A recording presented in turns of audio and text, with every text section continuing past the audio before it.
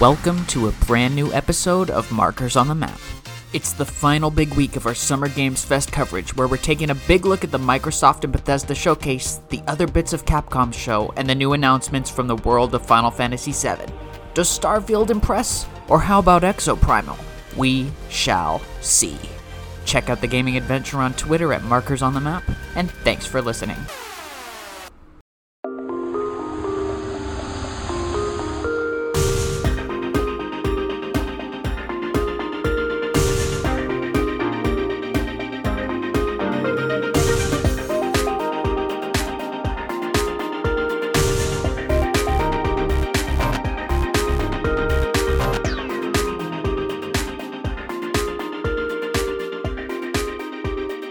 So, Robert, I have been playing through the Hot Wheels Jurassic World racing season, and it has come to my attention that while you have told me that you loved the Jurassic World Dominion movie, I really asked for your opinion on it, so I figured what better place than to start the show off with that today. How was Jurassic World Dominion? I haven't seen it yet. I guess there's two footnotes to say the opinion is two footnotes that a lot of people have different franchises they enjoy. Like, for you, it's Star Wars. For some people, it's a different franchise. It could be this. It could be Transformers. It could be a lot of things. The franchise I say it's my favorite of all time, everything about it, I love it, is Jurassic Park. From the novel to the movies to the video game, everything about that franchise, I love it. I love everything we get about it. And I've enjoyed enjoying it. Coming to this mindset, think about it like this: I don't hate any of the movies. I enjoy all of them. From, like I said, even from people who dislike the third one, which in recent times I've been hearing people say that actually 3 was really good. I'm like, 3's always been good. It's always been this good. It's just that, like, I don't know. It's been like this and that. But for Dominion, a lot of people, especially movie critics, gave it a negative review. And some people, they felt that they're worried about it's not going to be good. And for me, I never listen to movie critics anyways, because I've always noticed that the worst type of combination is when a movie has a high critical review but then a negative audience review. It's sort of like, it's terrible, because then, you know, people expect these people to be like, oh, they know what they're talking about, but then they watch it and they're just like, oh, I really just did not enjoy that movie. I don't know what they're talking about. And, you know, it's just a really negative output. So that's what most people thought Dominion was going to be like. It's that, oh, it's a very bad movie, and then it's going to be like, everyone's going to watch it and they're not going to like it. It's going to be weird or whatever. But from me watching it, I enjoyed it very much. I enjoyed it. Like, it's highly up there as, like, probably one of the best sequels that they've ever done. Because, another footnote, everyone hates all the Jurassic Park sequels, no matter what they are. It could be just like the first one or nothing like the first one, and they'll have a problem with it. It's just... See, I never understood that, because I really liked Jurassic World, and I remember liking the second Jurassic World, but I hardly remember that movie because I saw it back when it came out. Was it 2018? Yeah, it was like 2018. It was a couple years back, I think. But I remember like enjoying those. Yeah, it's like, because it's like this. It's like, you look at, everyone loves the first one, but you ask them, why do you like the first one? Some people, it's dinosaurs. Some other people, it's the story. But some people misinterpreted the story. They just think, oh, all the story is people on an island running away, escaping from dinosaurs. When the plot of Jurassic Park as a whole franchise is control. And that no matter how much we think we're in control and how much we try to contain something will always find a way to get released. You're never in control. It's all an illusion. There's nothing you can do about it. Like, you can, like how in the first movie Hammond says, like, yeah, man, spare no expense, I put everything on everything, but he only hired like a couple people on the security team, and one of them like hacked the system, and it's just like, you hired one guy for the entire system, you can't have anyone else undo it and fix it. It's sort of like, that's the problem, where you think you're in control but you're really not. Then you get like the second one.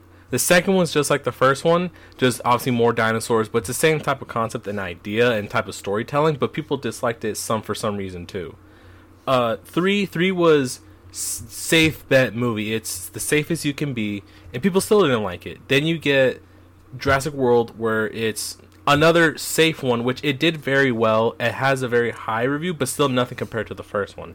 Then you get something like Fallen Kingdom and Dominion, where they're different. There's something new. There's something that it would, like, if the books were to continue, this is the path they would have taken, and people still didn't like it. But as for Dominion, no spoilers, because the movie's still pretty new. I won't spoil it. As a Jurassic Park fan, I enjoyed it very much. And I think from someone who I know personally is a bigger Jurassic Park fan, they pretty much said it's the sequel to the first one. That, like, this genuinely feels like a genuine sequel, that if the second one was to be a book, not Lost World, it would be this one.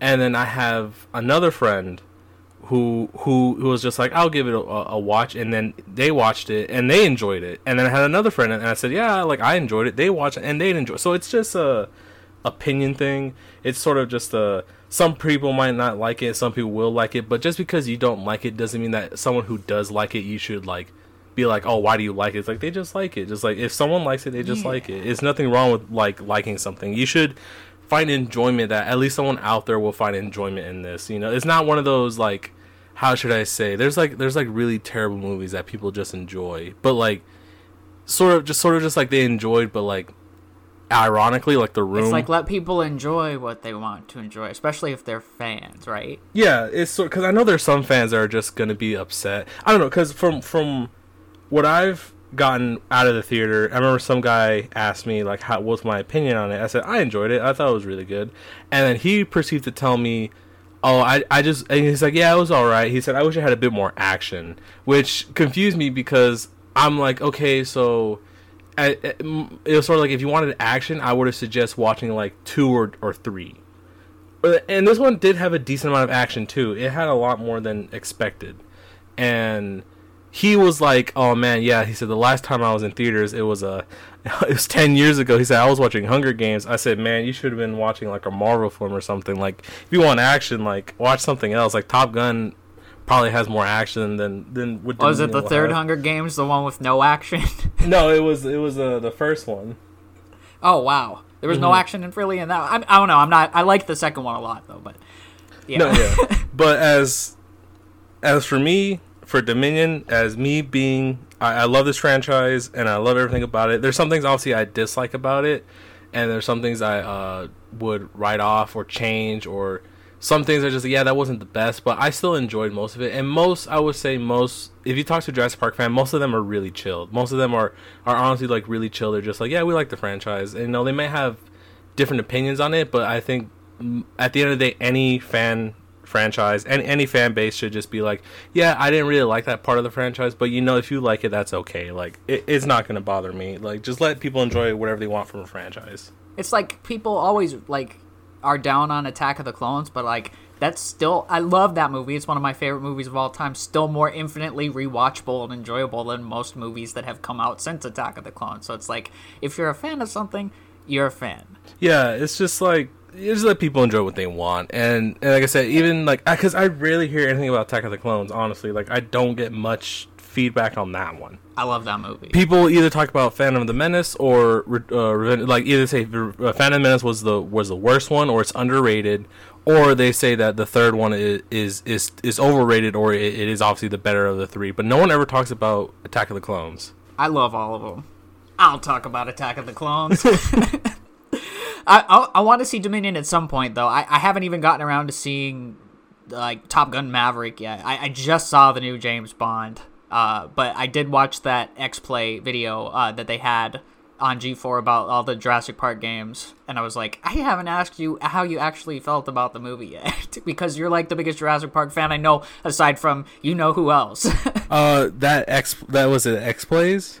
There's one opinion, I just got a bone to pick with that one. There's just one, I'm just like, that is the most cap opinion I've ever heard. Where I understand... Is it about the music in the SNES? Saying the NES version has better music. I said, have you heard the Jurassic Park and Super Nintendo soundtrack? It is, like, amazing. It's one of the best soundtracks ever. Even though that game is, like, whatever, it's, like, okay. That soundtrack is just amazing. It is very cool. And the music is very good.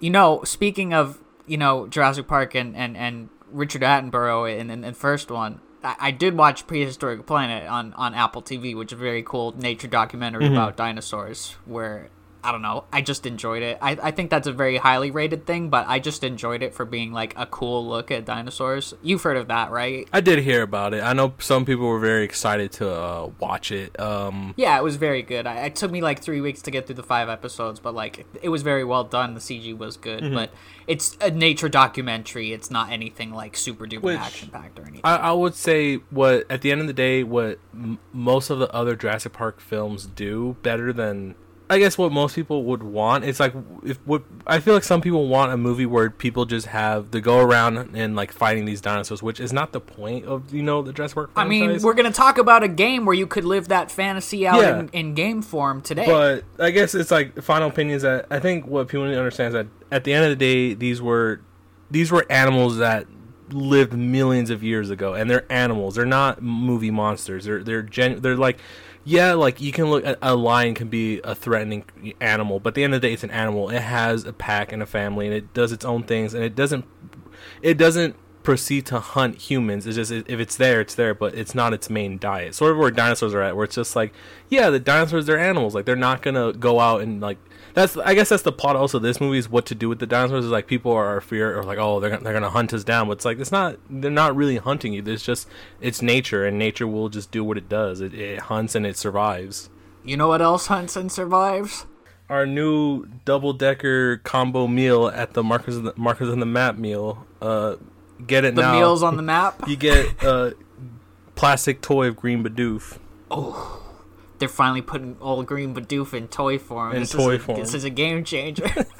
Right in time for the end of not E3 week, aka the Summer Games Fest, right here on Markers on the Map, the weekly podcast gaming adventure, where today we are going to tackle that Microsoft Bethesda conference and other stuff that happened in the week. And if we have time, we might talk about a few things that we've been playing here and there. I was like, I almost don't want to talk about the conferences because I've been enjoying PS Plus too much, but we do need to. Yeah. We have set a third part aside for these conferences. So as usual, my name is Daniel, and I'm here with my good friend and co-host, massive fan of Jurassic Park after that long discussion intro we had, Robert. How are you doing?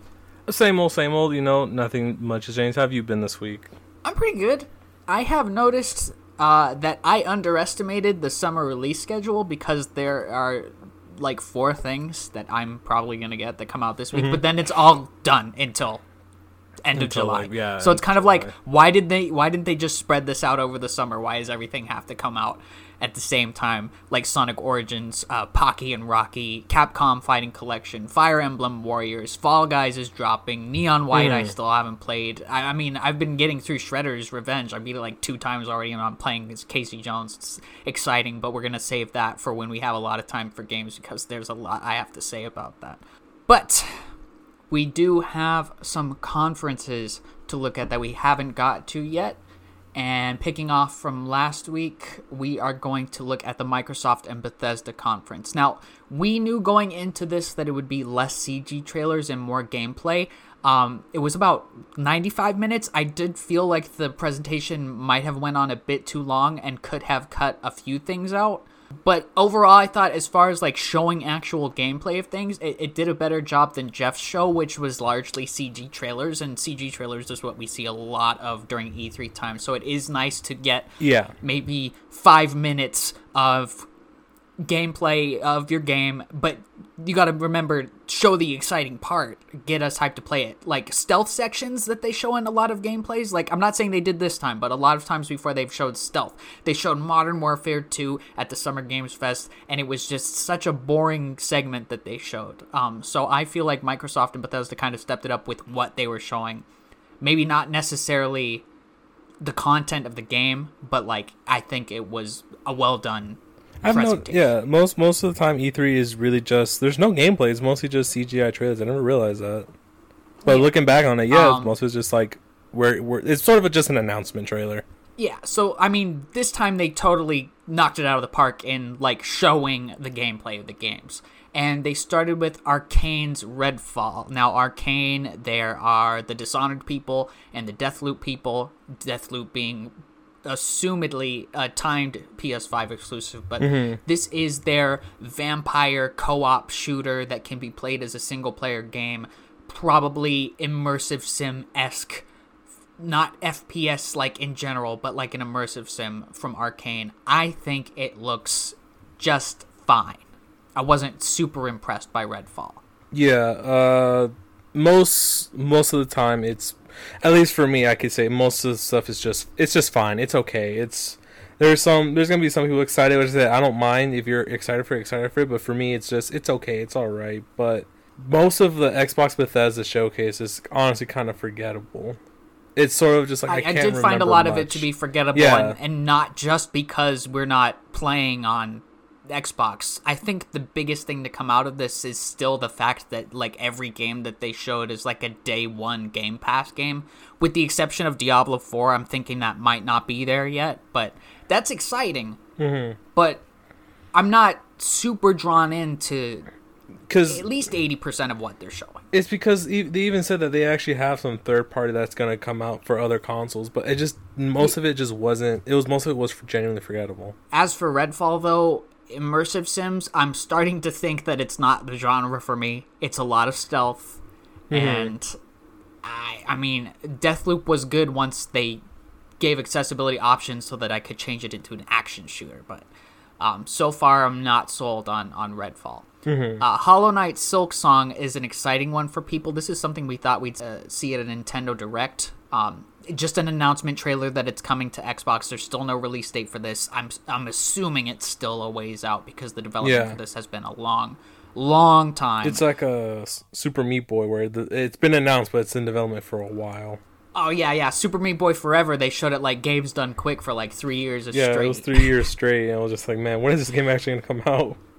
Actually, speaking of long development cycles, I was reading an article, I think either Kotaku or IGN or both were talking to Studio MDHR, they do Cuphead, and they said they didn't care how long the development cycle for the DLC took. They weren't going to put their developers through crunch. And I said, you know what?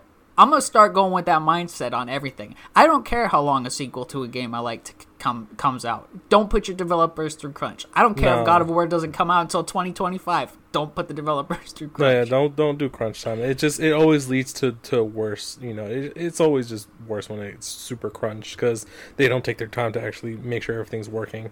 Yeah, I'd just rather have my games made with love and not under stress. So I'm in for that Cuphead DLC. That if I wasn't gonna buy it already, which I was, that solidifies it. That choice to say, I think the quote was, "Who cares how long it takes?" And I'm like, dang, that's so dope. Forza Motorsport is coming. They kind of showed off their graphics and weather and cool stuff like that, and I'm over here just playing GT7, which, I mean, this is basically the Xbox version of Gran Turismo, except this one comes out like every other year, mixed in with Horizon, which is admittedly getting some cool Hot Wheels DLC, but you and I have both played the actual true Hot Wheels game at this point, so I'm like not even... Oh man, that Hot Wheels, dude, that game is so weird. I don't know if I enjoy it or I don't know how I feel about it. It's I have a mixed opinions on it. It's like it's good gameplay, but I don't know if it's good. I don't know. It's just like we'll get to that game a different type of that Hot Wheels game. I got mixed opinions on it. Yeah, we'll put some more time into it. Actually, playing the multiplayer is actually kind of really fun. Even if people do make use of some shortcuts. Plague Tale Requiem got shown. That is something I always kind of shied away from playing because it's heavy on stealth, but something I'd always be curious to hear your opinion on. I think they gave the first one away on Plus, so I don't know if either of us would ever get around to playing it, but it always very much looks like an impressive, like graphically impressive. From what I hear about the story, it's something I'm not interested in. I hear it's very depressing, and that's, I think, what drives me away. That's where I'm like, I rather... We've talked about this before, haven't we? Yeah, on the it's show, just like, even. I don't know if I'll... Maybe. It's just sort of like, I don't know. It's... yeah, it does sound like it's a downer. I completely forgot about that. Yeah, that's where I'm like, I don't know how I feel about that one. It's just like, I'd rather play something fun. Yeah. Something else that's come back from the depths is that weird-looking, spooky first-person shooter Scorn... finally getting released. Man. I forget if they dropped the actual date, but like it looks pretty intense. I think they did. That one was announced. Another one that's been in development forever. That one's been announced, I think, longer. I remember hearing about it before Super Meat Boy Forever. Jeez. Yeah, that one's been It developed for a while. it definitely didn't Weird. look like a fun time, but it definitely looked like a game and a half. It's a unique game. You have to have the right maybe mood or mindset, or just so like kind of maybe like Plague Tales. Like it's you just have to be the right mindset to play it. Definitely looked like Doom, but like if Doom was very frightening, I would say. This one kind of came later in the show, but I have it up higher on the list because I just want to talk about it. Persona games are coming to Game Pass. 5 Royal, 3 Portable, 4 Golden.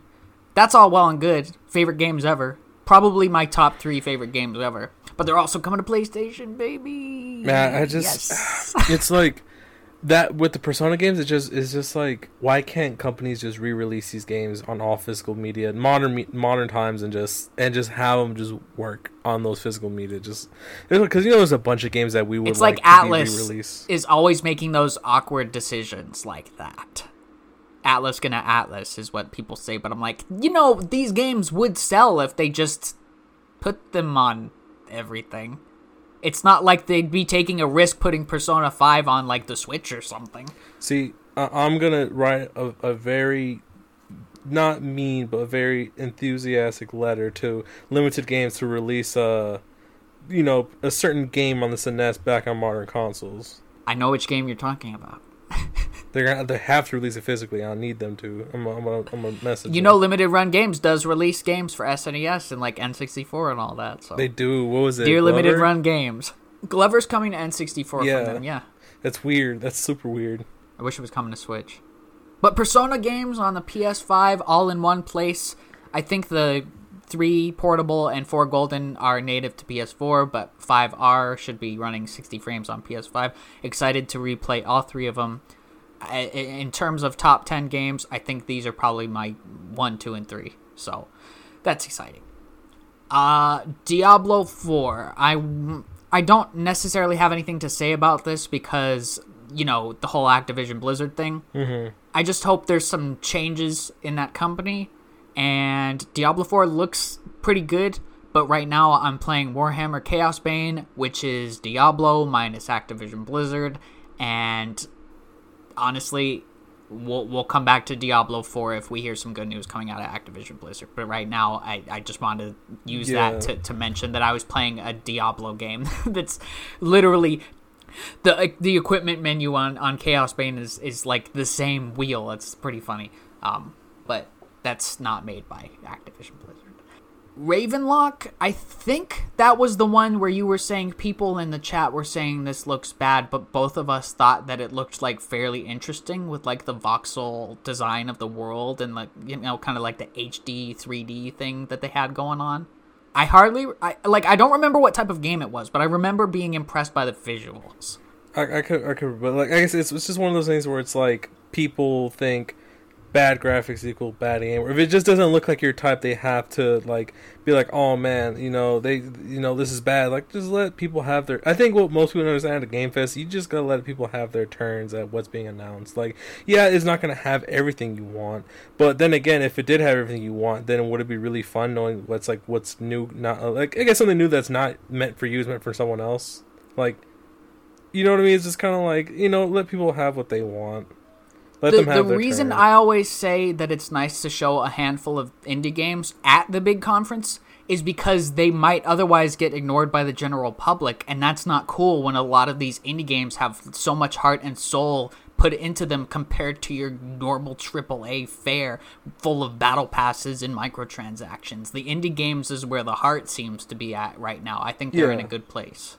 Or, like, even the smaller teams, maybe, like, not even indie, but, like, smaller teams or smaller scale projects on, from PlayStation Studios. I imagine Returnal wasn't, like, the most massive thing. It ended up being a AAA roguelike that is, like, beloved by people who have played it. So yeah, take a chance sometime on these games, guys. Gunfire Reborn, that's one that's been in early access on PC for a bit. Borderlands, but animals. Also roguelike. Here's the thing, though. Here's a genuine question. Is Borderlands the first to do looter shooters? Right? It's the first one to ever do it. Yes. Now, there was one looter thing that had some kind of shooting in it a couple years before, but it was not On the your level of FPS Borderlands. RPG thing that Borderlands becomes. So Borderlands is the thing that kind of spawned this genre that so many games have tried and failed to successfully copy since 2009 when Borderlands came out. The closest one I can think of is Destiny, and Destiny is a live service game. So. It's one of those things where people would rather say Destiny with animals, where it's just like, I get it. You may not like Borderlands, but it's like sort of like there's something before it. Like Borderlands was the first to kind of do it. So any game that's like Borderlands, example is Destiny. All Destiny is just a space Borderlands, which Borderlands did go to space. When I played Destiny 1 day one in 2014, all I could think of was this is just like Borderlands. Yeah, Destiny now became the so more many popular. things are like it. It's how do I say this? It's sort of how do I put this in a way that's just like. People compare it to this game, but this franchise was first. Was Medal of Honor first before Call of Duty? I believe so. Because Medal of Honor had like PS1 games, right? Yeah, so it's like Medal of Honor is the first to do it, but then Call of Duty just was the more popular one. So people are like, oh, it's just like this game. It's like, well, technically this game was the first one, so it's ripping off of that one. I almost feel like Battlefield came out. I think so. I mean, I know Battlefield came out before Call of Duty, but I almost feel like it came out before Medal of Honor. But I've totally not done any research on that. It's one of them. Basically, that's an example where Destiny became that one, but it's just like there's a franchise that did it first before they did. So you could always go back to Destiny when you're looking at live service games that are trying to be a live service and be like, well, Destiny did it first, then it's doing it. I mean, obviously it's not the first service game, but it is the one that everything seems to be copying. Yeah. But Gunfire Reborn, I've always wanted to play that from the first time they've shown it, but there's no indication that it's coming to anything that I have, so I'm kind of fine just sitting and watching. Also, roguelikes, I'm getting kind of sick of those, so there's that. They announced Wolong from Team Ninja. Now, I've been reading, think of this as probably like Nioh plus Ninja Gaiden, maybe a combination of both, probably a Souls-like in that regard. Mm-hmm. People are very excited about this because Nioh is very beloved. I always found Nioh to be extremely difficult, and something felt off about it to me versus like Bloodborne or Sekiro. They said Nioh. I thought you were talking about The Matrix for a second. No. I was like, oh, not that Neo, this Neo. Okay, there's a bunch of Neos everywhere. Someone out there is Neo. Neo Genesis. Exactly. Neo Revelation. Just go off the Neo whole Discovery. rest of the episode just saying Neo things. I'm forgetting my favorite. Neo Destiny. There we go. Neo Destiny. Those are the names of Pokemon trading card game sets for for when Gold and Silver trading card game came out. We basically just got a CG trailer for this. Yeah. Though, so. I mean, I guess it's hype to get excited about it, but I'm more or less looking forward to whatever's planned next for Elden Ring. I'm sure they're working on DLC for that. Now, this next one, I don't really care about. It's called High on Life. It's from the creators of Rick and Morty, and I'm not, like, going to play this game or anything, but I just threw it on the list because it's a game about your weapons talk to you, and one of them is voiced by JB Smoove. The one and only JB Smoove. The one and only JB Smoove. Oh, he's awesome. He's amazing. I love all the things he does. Like it's so funny how he's one of those people where I've said this before, where you finally recognize someone being like, they were really in a lot of things, and then they start being in more and more things. You start recognizing them. I was like, oh, that's so and so, and that's this and that. That's JB Smoove, where I'm just like, oh, he has been in a lot of things. Actually, he's been for a while. He's been in cartoons, TV shows, games like GTA 5. One of those iconic voices where it's like you could tell that's him. It's like there's no way that's not him. That voice is only one person can make that voice, and that's him. But you know what? Scrap this game. Make a JB Smoove game, baby.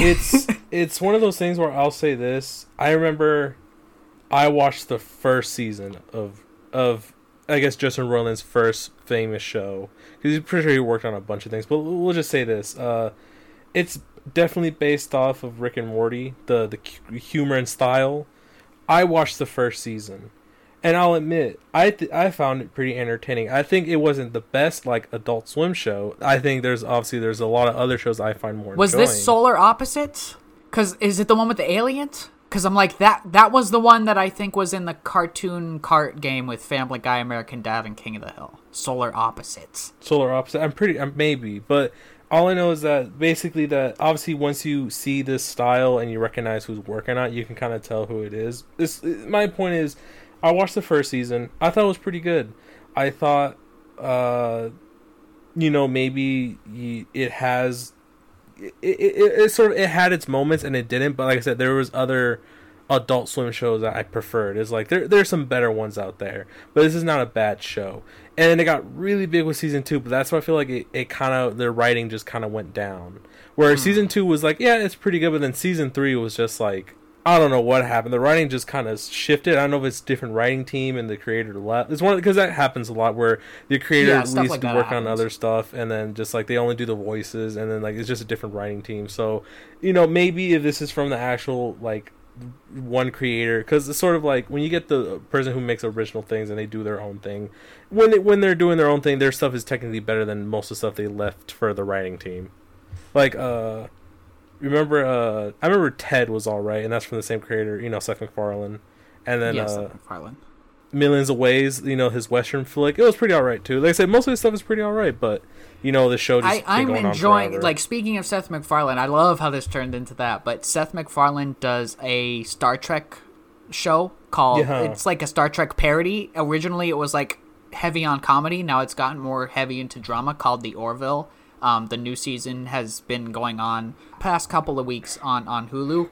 That's really good show, and that only has gotten better with each of the seasons. So I guess very impressive. It's like if the writing is just based off Justin Roiland, I might give this one a shot just to hear JB Smoove. It's one of those things where if it's on the Plus description, I wouldn't mind giving it a shot and playing it. It's like you got to play it for JB Smoove, right? Yeah, that's kind of like if it's the original writing is just one writer and it's JB Smoove, I give it a shot. My little note on the topic list for this one is just JB Smoove. JB Smooves, yeah. Minecraft Legends. Minecraft 2. Definitely looked like a mobile game, as you said, from the trailer, the CGI trailer, and then kind of didn't look super duper impressive to me. This looked like a action RPG version of Minecraft, which, I mean, technically isn't Minecraft already. I mean, it's survival action RPG, isn't that kind of... I mean, I guess this one will have plot and maybe, like, stuff, but, like... It doesn't seem like there's much you could do with it. They had dungeons, and that's a Diablo-like, and I thought that was pretty cool. I've not played it, but the idea is there. But like something like this just seems so close to what you're actually doing. I don't know. It felt one of like those, like I said, mobile games. It didn't feel like a genuinely new franchise people have been working on. It just looked like a mobile game that's meant for consoles. I guess you could sum it up as Minecraft, but context. Mm-hmm. Maybe. I guess, yeah, like, maybe. The story is there, but it's just so similar. This Minecraft story is your story. You just make it whatever you want to be. There is a story, but you just make it your story. If you need a little push for the story, I guess here's Minecraft Legends. We could be totally wrong about this. I don't know what I got from the trailer, but that's what I'm assuming here. Ark 2. I don't think we got much of that. But I'm going to just have Ark 2 on the list here to remind listeners that could have been Turok. Oh, it could have been. It could have been Turok until the Ark logo showed up. There was nothing that was saying for sure that wasn't Turok. It had everything. Dinosaurs, alien weaponry. Vin Diesel could have been the protagonist of Turok for next gen. But it's Ark 2. And to which I say, me in survival games. I'm not the biggest fan. It's one of those genres for me. Ark 2, never played the first one. I know it's one of those weird games. Well, like, it's I know it's well liked. It's well liked, but not weird like in a bad way, but weird like it's weird but it's fun weird. Like just kind of like a Saints Row where it's meant to be one thing but it just does it in an over top way. But that's what's the fun part. I think both of us have the game from Plus. I just don't think we've ever played it. Yeah. I mean, it's a survival game, and if I know something like that going in, it's like if there's heavy stealth mechanics in your first-person shooter game, or if there's crafting and modding, and it's like an emphasis of the game, I'm kind of like out at this point. I'm not a huge fan of stuff like that. Another one that's like The Forest is in one of those survival games, And honestly, it was alright. It was pretty good. But what kind of made me stop playing it was they kept just adding more and more dangerous enemies at night, and you really couldn't prevent them from tearing down your base. So it's like, what's the point of setting up a whole base system if these monsters are just gonna come? Like, it's too much. It's too often. Like, they're there like too every heavy night on now. survival elements. Yeah, it's like it's way too much. Where it's like I can't explore. I can't set up a base. Like, here's the thing: is like I can't have my base set up if I can't set up my base. If these creatures keep just coming around and just tearing down things. I remember being excited for Tribes of Midgard, and then playing through it, it's like, no, this kind of feels like Don't Starve, but Vikings. So I remember dropping that really quickly. It's really what I'm worried about with Cult of the Lamb, but I have faith that it's going to be good, and that something about Cult of the Lamb, even though I think there will be elements of this in there, is driving me to really, really, like, want that game. So... I believe I expressed this sentiment last week when we were talking about Devolver. I'm like, this could be a type of game that I'm not really big into, but I do want it very much. The last thing they showed... Oh!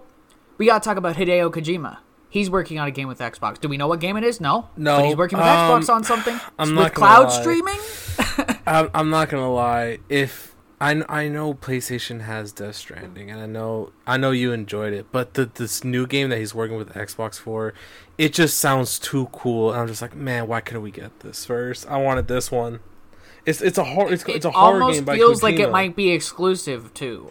That's what I'm saying. Like, I rather would really want to play this, which I doubt it will be exclusive forever. Eventually, it'll make its way to the PS4. I mean, PS5. Death Stranding came to PC. Yeah, it'll make its way there, but it's just like, man, I really wanted a horror game with Hideo Kojima. Come on now, because you know what really put in that idea in my head, like, oh, a horror game with Hideo Kojima, that could be crazy. PT, right? Yeah, it was PT. That was supposed to be his horror game. It was supposed to be Silent Hills with Norman Reedus, but that idea ended up becoming Death Stranding, of which I consider... I don't remember when we did top 10 PS4 games. I don't remember if that was like 3. It might have been 3. It was high up there. Yeah, it was very high up there. Very enjoyable game. Bananas plot. Do want a sequel. Would love to learn how to walk again with playing Daryl game. Then we got their big showstopper here, and my thoughts on it are a bit mixed. So Starfield is coming next year from Bethesda. This is the spiritual successor to, say, a Fallout 4 or a Skyrim. This is a Bethesda open world RPG. It takes place in space. And it's kind of weird when the first thing I can say looking at a trailer for quite possibly the most hyped up game in recent memory is, this looks like No Man's Sky. It's...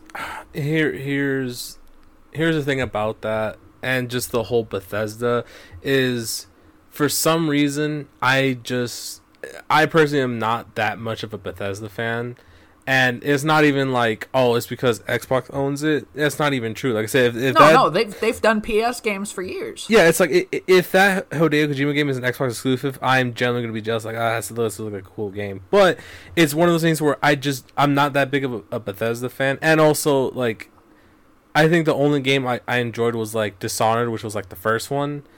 That's not Arcane, really too. Yeah. That's not even Bethesda Game Studios. Oh, see, it's not even them. So it's just like it's published by Bethesda, but I think it's just Arcane. Yeah, so it's like they didn't. So it's sort of like they're hyping this whole franchise, and they're hyping this game really, really hard. They're like, oh yeah, this is gonna be the next thing. But when you show it, and people just say it's just No Man's Sky with combat, with like very heavy combat. And No Man's Sky has combat. Yeah, it's like, but like obviously this will have heavier combat. But yeah, this will have a bigger plot than No Man's Sky, and I'm sure there'll be billions of different dialogue choices and character decisions you can make, a la Fallout New Vegas or Oblivion or Skyrim or stuff like that. But the problem I have with it is that it looks like No Man's Sky, which was it's an indie game from 2016 that has more of a like identity to it than what they showed from Starfield. Yeah, Starfield was it's the same old, but here's the thing, is they've been hyping this game for a while, but it still just looks like Bethesda game in space. It doesn't look any different from any Fallout game or anything like that. It's just, yeah, it may look, prettier or nicer, the graphics look like whatever, but at the end of the day, the dialogue, the way the characters are written, the way they're animated is still Bethesda Fallout game, where it's very robotic. The animation is very robotic. It doesn't look clean, like hand-drawn animation or just like anything like done by hand animation-wise. I'm glad that we are talking about the Microsoft conference this week, because remember when we were watching it, I was saying, man, this actually looks pretty cool. I'm kind of impressed by this. I'm like, oh, I would want to play this. But over the week, I've been thinking about it, watching the gameplay, looking at some screenshots, reading some interviews, and I'm like, this doesn't quite hit the mark for me. No, I've tried to play like Fallout and stuff like that and other Bethesda, and it just doesn't work for me. So I'm just like, I'm not interested in Starfield at all in the slightest. Like another thing is, I'm not into the whole space thing. I'm not into space that much, honestly. I'm not like the biggest space guy, so that wasn't gonna get me into it. So it's just a lot of things where I'm just not interested in it. I did read that the travel between planets isn't seamless like No Man's Sky. Mm-hmm. I think that's a big part of what makes No Man's Sky so cool, is that you fly off the planet, you're in the galaxy. You fly through the galaxy to another planet. In this, I believe it's just a cutscene when you land on the planet and everything. I mean, that's not a problem when you're doing a narrative-based game. They tout 1,000 planets, and I did believe I read somewhere that Todd Howard said that there's some procedural generation. I don't know if it was Todd Howard or somebody that worked on the game. Well, No Man's Sky does procedural generation. So I'm thinking, if you want to live out a nice space fantasy where you have to use a laser beam to get some rocks off the wall and then build a base, because No Man's Sky also has base building, then by all means, why don't you go play this lovingly developed indie game that has just become this massive thing over the past 8 years or 6 years? Yeah, I see nothing in Starfield outside of the more complex story where you can role play your character that No Man's Sky doesn't have. And if you want to roleplay a character, I've been checking out New Vegas. That is mind-boggling in its role-playing options. And, if you look at Fallout 4, I feel like Starfield will be more like that, where it's more limited in scope. But, I mean, no, nothing's for sure until the game comes out. Technically, how do I say this? The people that made, here's another thing, is people are like, oh man, I really love the Bethesda games, but they'll name drop New Vegas and 3 and stuff like that. Isn't the studio that made those, didn't they leave? Aren't they their own thing now? They're making their own. Well, New Vegas was Obsidian, and they went on to do The Outer Worlds, and remember, that's also getting a sequel. Yeah, so it's sort of I hear most people enjoy New Vegas and 3, but most of the time people enjoy New Vegas. They're like, oh, I really love New Vegas. New Vegas was really fun. And they're doing their own. So even the studio that made, I guess, Bethesda's biggest title that people talk about to this day, they moved on and done their own thing. And so I think Bethesda Game Studios did Skyrim and Oblivion, and I think they did Fallout 3, but in discourse, New Vegas is always the one that comes out on top when you compare it to 3 and 4. 4 people generally didn't like. I guess it's one of those, I'm not, just because it says Todd Howard, I'm not impressed by it. I'm not impressed by most of the stuff it showed. It's like you see the Bethesda Game Studio logo and you're like, this isn't getting me, excited as something as seeing a Kojima Productions logo or even a Nintendo logo would get. It's it's not like it's Shigeru Miyamoto or Hideo Kojima. And I think it would be fair to say to people who are excited about Starfield to keep that in mind, that this is an RPG, not your typical run and gun shooter. Don't go into this thinking remember Cyberpunk?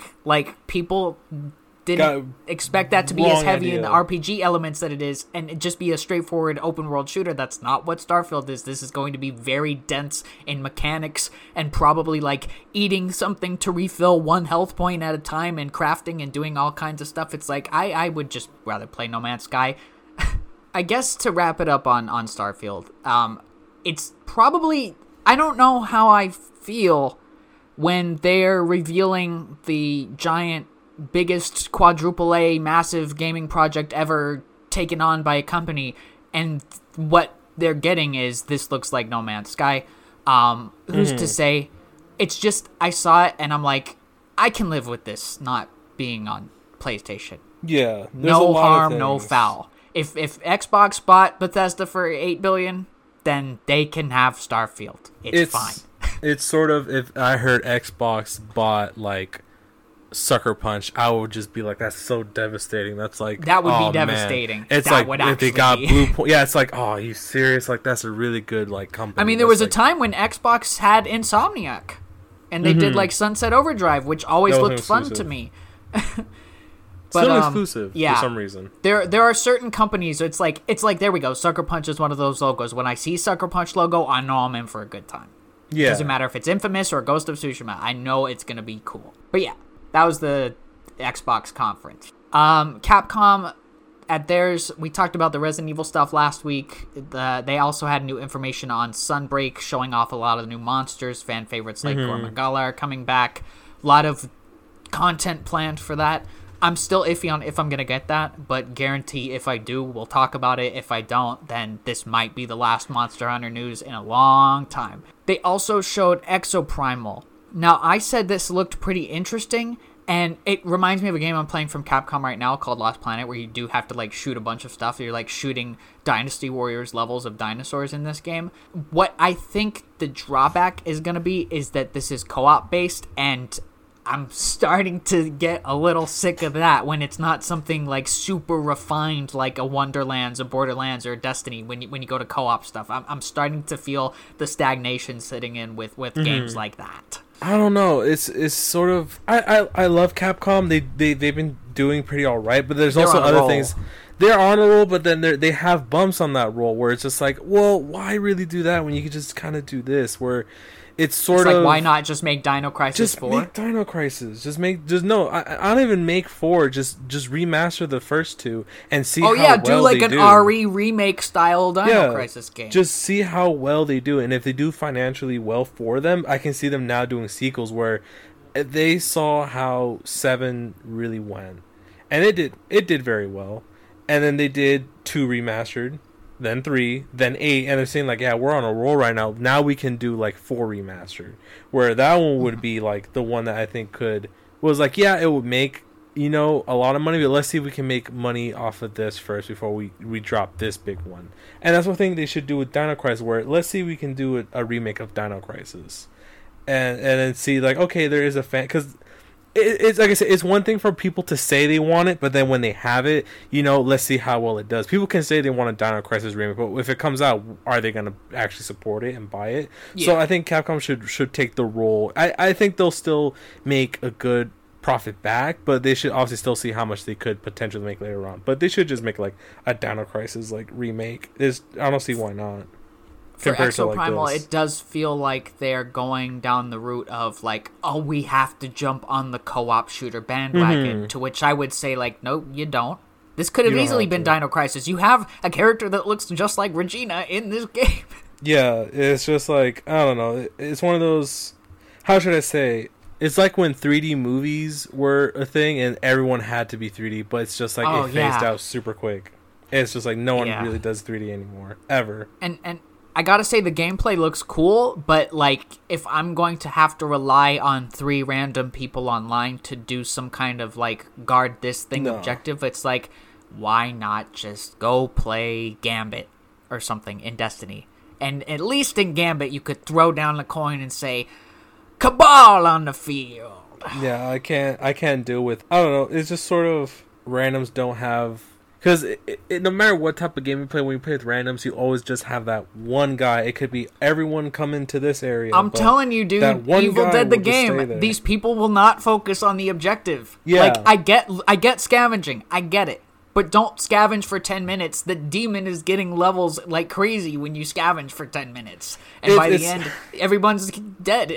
I think that's the main problem with a lot of games that imply co-op with strangers is like, even with friends, it's still a problem. Like, I remember Siege, obviously I was like big into that. I've stopped playing because just like no one focuses on the main objective. It's like everyone, the objective could be secure this or obtain that, but no one cares, and they'll just want to play it like it's any old other Call of Duty game. Just like, that's just not fun. Like, play the objective. Like, they'd rather have bragging rights of, yeah, you look at my KD, it's very high. Yeah, you know, I'm pretty good. But then they'll be on the Sounds losing like Iron team. Banner a few weeks ago with Rift, where people just treated it as like team deathmatch when you're supposed to be grabbing the thing. Yeah, it's like, but yeah, your team still lost because, you know, you didn't do the objective. Like, this team actually tried to do the objective and they won that way. Because you can win.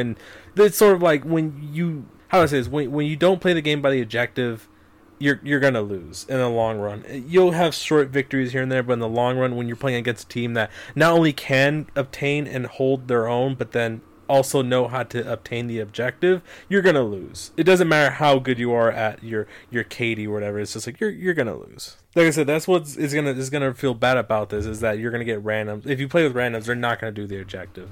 They're gonna want to do their own thing. I like games that I like. If I have to play with randoms online, and of course that's a thing with multiplayer games, I like simple objectives. That's why I would always stick to a team deathmatch versus or like a capture the, you know, base, like capture your points A, B, and C, stuff like that. Like stuff that like doesn't involve anything complicated. That's why I can't get into any of those like tactical shooters like a Siege or something like that. But my point is, these games should have the option where if it says everyone at this location at this spot, if the majority is there and they want to say proceed without the last person, it should give a countdown to the last person. You have 10 seconds like to do a strike, whatever right? you're doing. Yeah, where like, it'll zip you along if somebody's ahead of you on the strike. Basically, and like I like how there's a lot of Destiny comparisons this week.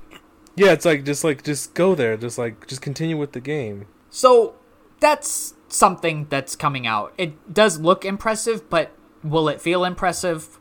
I'll wait for impressions. They are having like an open beta. I didn't sign up for it because I've got way too much I'm playing right now. But yeah, big news happened shortly after. So remember at Capcom they announced a Dragon's Dogma 10th anniversary event, but no second game. Well, they announced a second game and didn't have any gameplay for it or anything. But at the same time that they announced the second game, Square Enix had a stream. And Square Enix announced the follow-up to Final Fantasy VII Remake. It's called Final Fantasy VII Rebirth, and it is the second in a confirmed trilogy, only on PS5. And that's not even the best part. Like, sure, that's big news. Hype. There exists a game for the PlayStation Portable, only ever released on physical media. Never digitally, never re-released, nothing. Called Crisis Core Final Fantasy VII. Crisis Core Final Fantasy VII is getting a remake called Reunion that is coming out this winter on, like, everything. PlayStation, Xbox, I don't know if it's on Switch or not. But for me, aside from, like, Persona 3 Portable, that is, like, the defining PSP game. It is also a Final Fantasy game that is not afraid to just be a full-on action game. And just, like, I love it. And so that is some impressive and exciting news for me, that they would bring back this.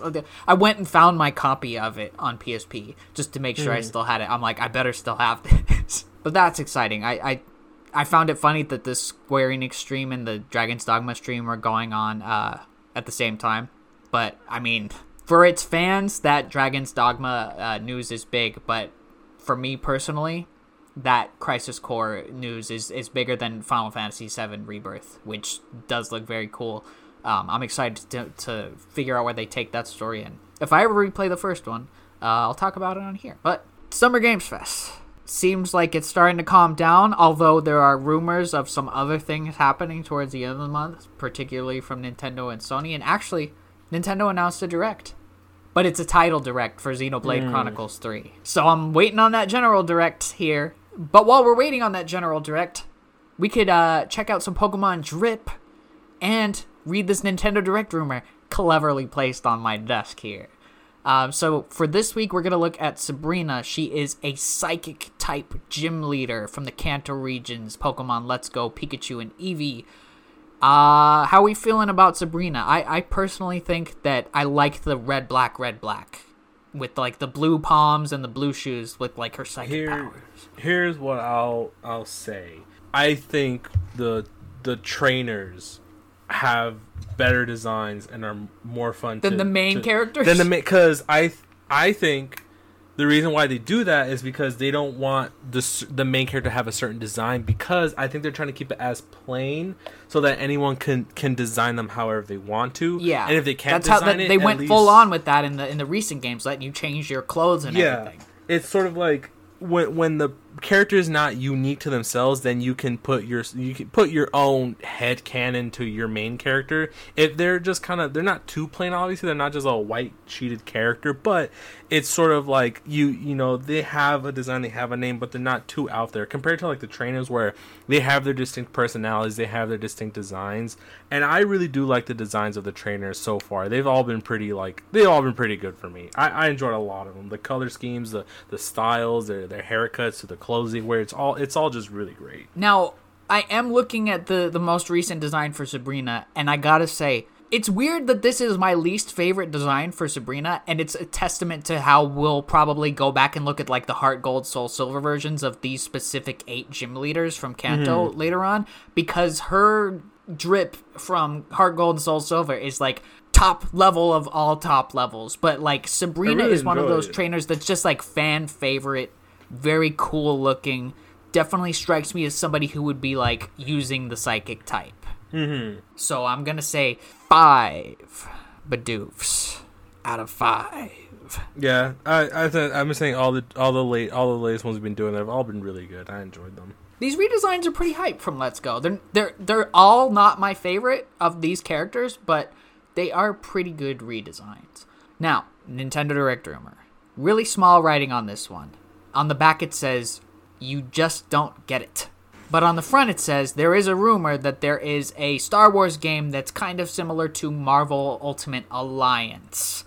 And to me, that's very exciting, because in Ultimate Alliance, you select from, 50 different heroes. You make a team of 4. You can use special powers for each of them, level them all up, and you fight waves and waves of enemies in kind of like a top-down Dynasty Warriors style. And I think something like that, I'm surprised something like that hasn't been done with Star Wars yet. Unless I'm missing something, but I don't think it has. Remember the last time we played a Dynasty Warriors game? Yeah. It's like, it's too visually noisy, I guess. I mean, they've always been just like, relax and unwind fighting against millions of enemies. To me. I never got deep into the like customization. I fell asleep. I was like, what? Maybe it was late. Too relaxing. I fell asleep. I was like, what? But I think Ultimate Alliance, at least from 3, has given more of an emphasis on dodging. I don't know. I feel like Ultimate Alliance 3 was very difficult, more difficult than it had any right to be, when your generic random enemy could knock down, Iron Man with like a single punch. So I'm hoping something like this Star Wars game would be easier. I don't know. See, the reason I play Dynasty Warriors game is to unwind, because there is always these like, develop your weapons or put these skills on this, and like I did it with Age of Calamity. I'm like, you know what, I don't care what skills on this as long as it makes my damage go up. And I only play it on easy. It's like I just enjoy the idea of like I'm going around with the sword mowing down thousands of enemies. But Ultimate Alliance games, and what I'm assuming the Star Wars game will be, put more of an emphasis on actually making the characters feel like the characters, using specific skills and abilities instead of just swinging a weapon. There are definitely like in Ultimate Alliance, you had Miss Marvel who could like use a giant fist and like spin around and do crazy stuff like that. I definitely feel like a Star Wars game like this would work. Yeah, it could probably work. I don't know. It depends. Maybe that one time we played a Wars game, I was not in the right mindset. I don't think I was like trying to wind down. I think I was already chill, and it just like was too relaxing. But it was also share play, and there are Warriors games on PS Plus Premium. Look, there's like 10 of them. Are they PS3 or are they? No, some of them are PS4. Like 4 of them are PS4, 4 or 5 of them. But like I've been playing the Fire Emblem Warriors demo, and that game comes out this Friday, so I'm kind of ready to get sucked back into the Warriors thing for a week or so, and then I'll be like, yeah, I had my fill. But you could have an appropriately Star Wars name for this. You could call this Star Wars Rise of the Light. Good name for a Nintendo Switch Star Wars exclusive. So, all right, Main Summer Games Fest stuff. Can't believe it took 3 episodes, but here we are. Definitely no time to talk about games this week, but we'll try to have some of that for you next week. So for right now, Robert, would you say we've done an episode? Yeah, that should wrap it up. Overall thoughts on Summer Games Fest this year? If I was going to grade everything together, I would say that this was a B- year. I felt like the state of play was probably the highlight of, what we've talked about these 3 episodes, because it hit us with the triple threat of Resident Evil, Street Fighter 6, and whatever the last one was. It's sort of, I give it a very high to low B. It's in the middle for me. It's sort of like I had some really good things and then some okay things. It wasn't terrible, but they were okay. Oh, Final Fantasy 16. There we go. Okay. But yeah, I think we have pretty. I think we have a pretty similar rating of this overall. Yeah. Not the strongest year of quote unquote E3 we've seen, but definitely like it was fine. Especially for like how it's like, I think last year was pretty surprisingly well compared, because after what's been going on, it was surprisingly very well. Yeah. So I guess what's left to look forward to is whatever's coming from Sony in the future, and maybe that General Direct. Come on, Nintendo. And also next week we got to talk about Sega and music. So for right now, we want to thank you so much for listening. And you can follow us on our Twitter at Markers on the Map and listen to us on Apple Podcasts, Google Podcasts, Spotify, and our Podbean site. And we'll be back next week, hopefully talking about some games that we've been playing, Plus and all that cool stuff. And Turtles. Seriously. Play Ninja Turtles. But for right now, there's not much left to say. Except for, you know what I'm going to say. I'm going to say that the real Legend of Zelda Ocarina of Time 3D was the friends we made along the way. So we'll see you next time. Bye. Later.